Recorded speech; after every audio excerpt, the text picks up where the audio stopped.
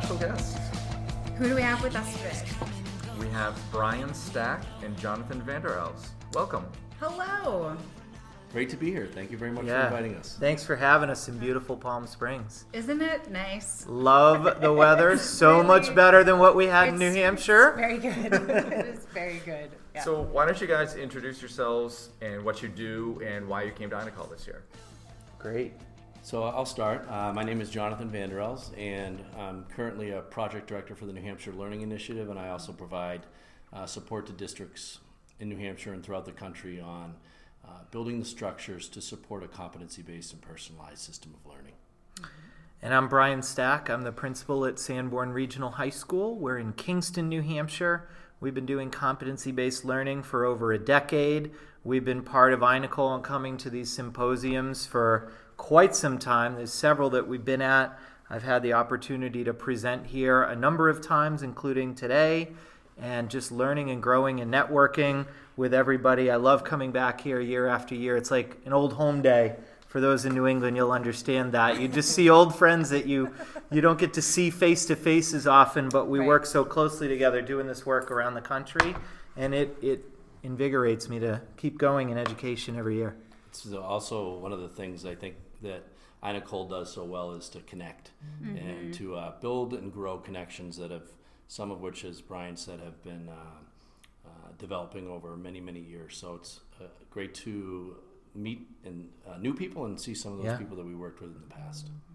So one of the sessions you had today was talking about developing a successful competency-based learning system.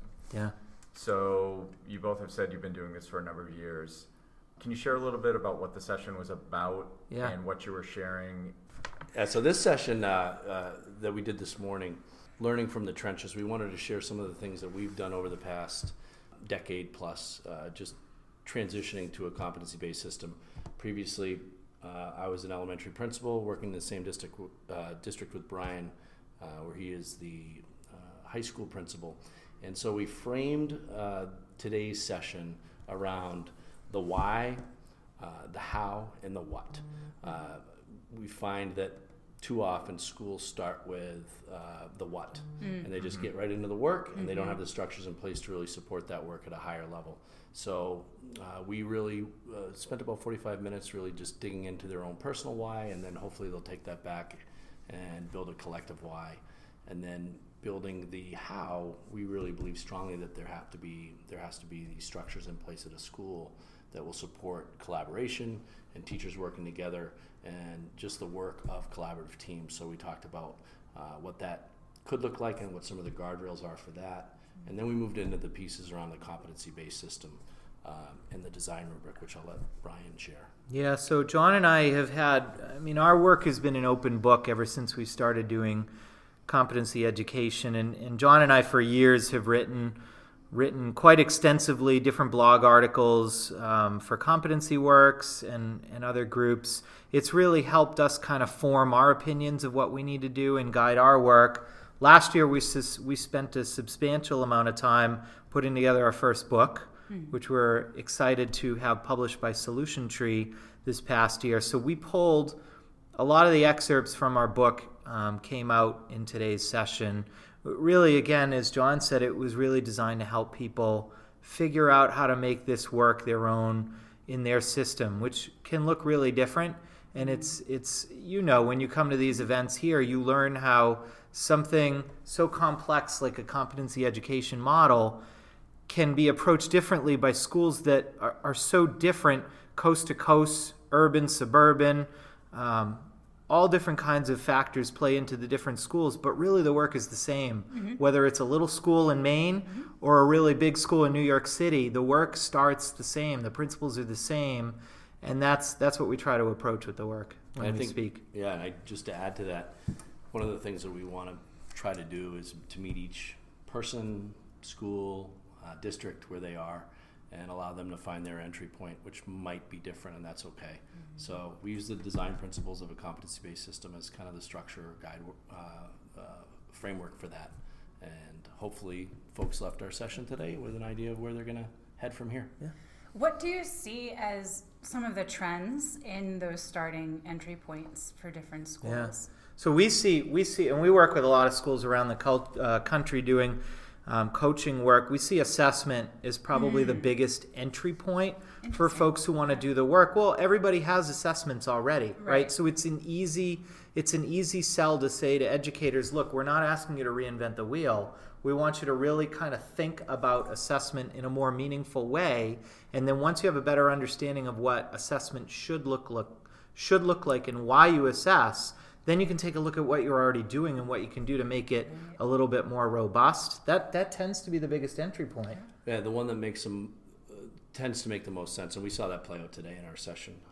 We just asked how many of you are thinking about assessment. Meaningful assessment as the entry point. Right. And one of the things that happens is, we'll ask participants or people we're working with, what's the first word you think of when you hear assessment? And they say testing. Yeah. And then we kind of back up a little bit and we say, well, the word assess comes from the root that means to sit beside, and assessment for learning is different than assessment of learning. And if assessment is part of that learning process, and we're truly looking for evidence of where a student is and then figuring out what we need to do to support them, all those other pieces come into play.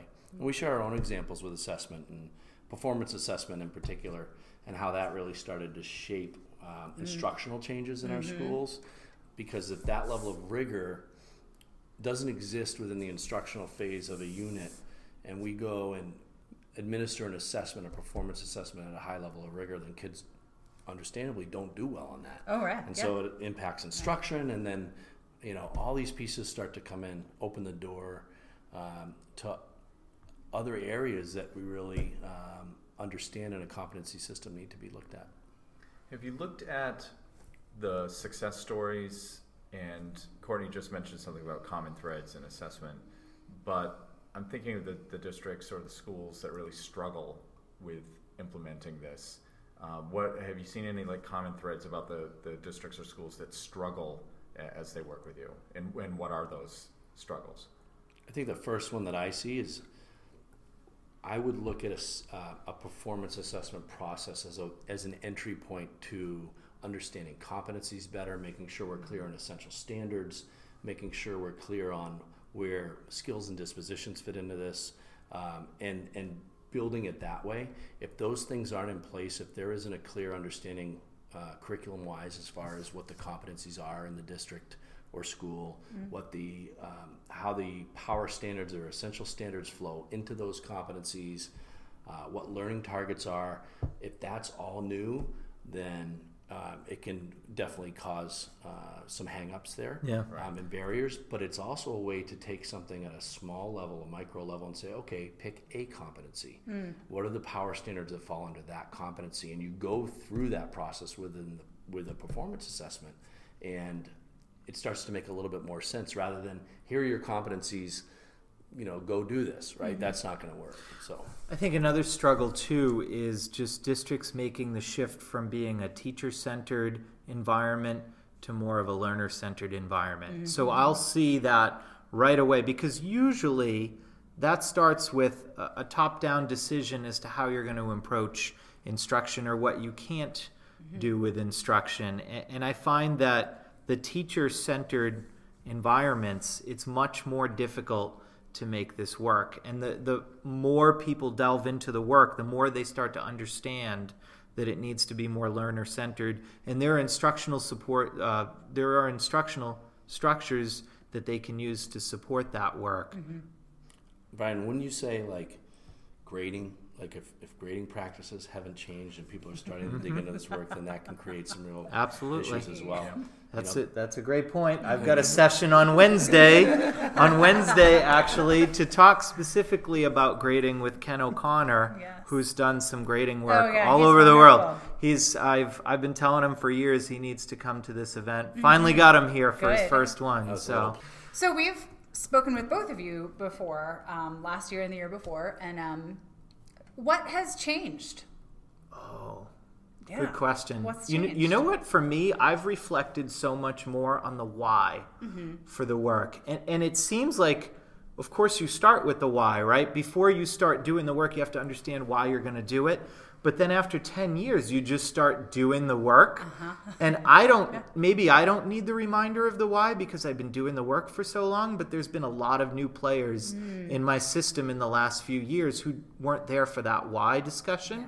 And I also think our world is changing so quickly to the point where we almost have to revisit that why annually with our folks. And that, for me, over the last 2 years at least, has really kind of just been a mind shift for how to approach the work and how the work needs to evolve. Wouldn't you agree, John? Absolutely. I think that piece, I think it was skimmed over a lot at the beginning, but there are ways that people are really explicitly trying to make sure that the why is clear through graduate profile, portrait of a graduate, all these different ways to pull that piece out. We can't miss that.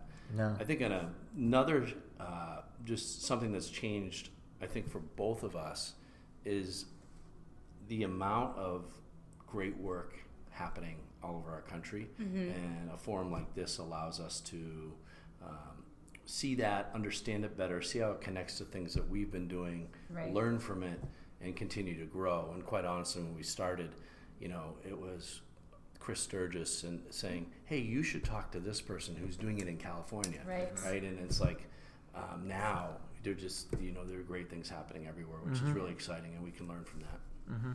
All right, I have one final question for the both of you. Sustainability of this work.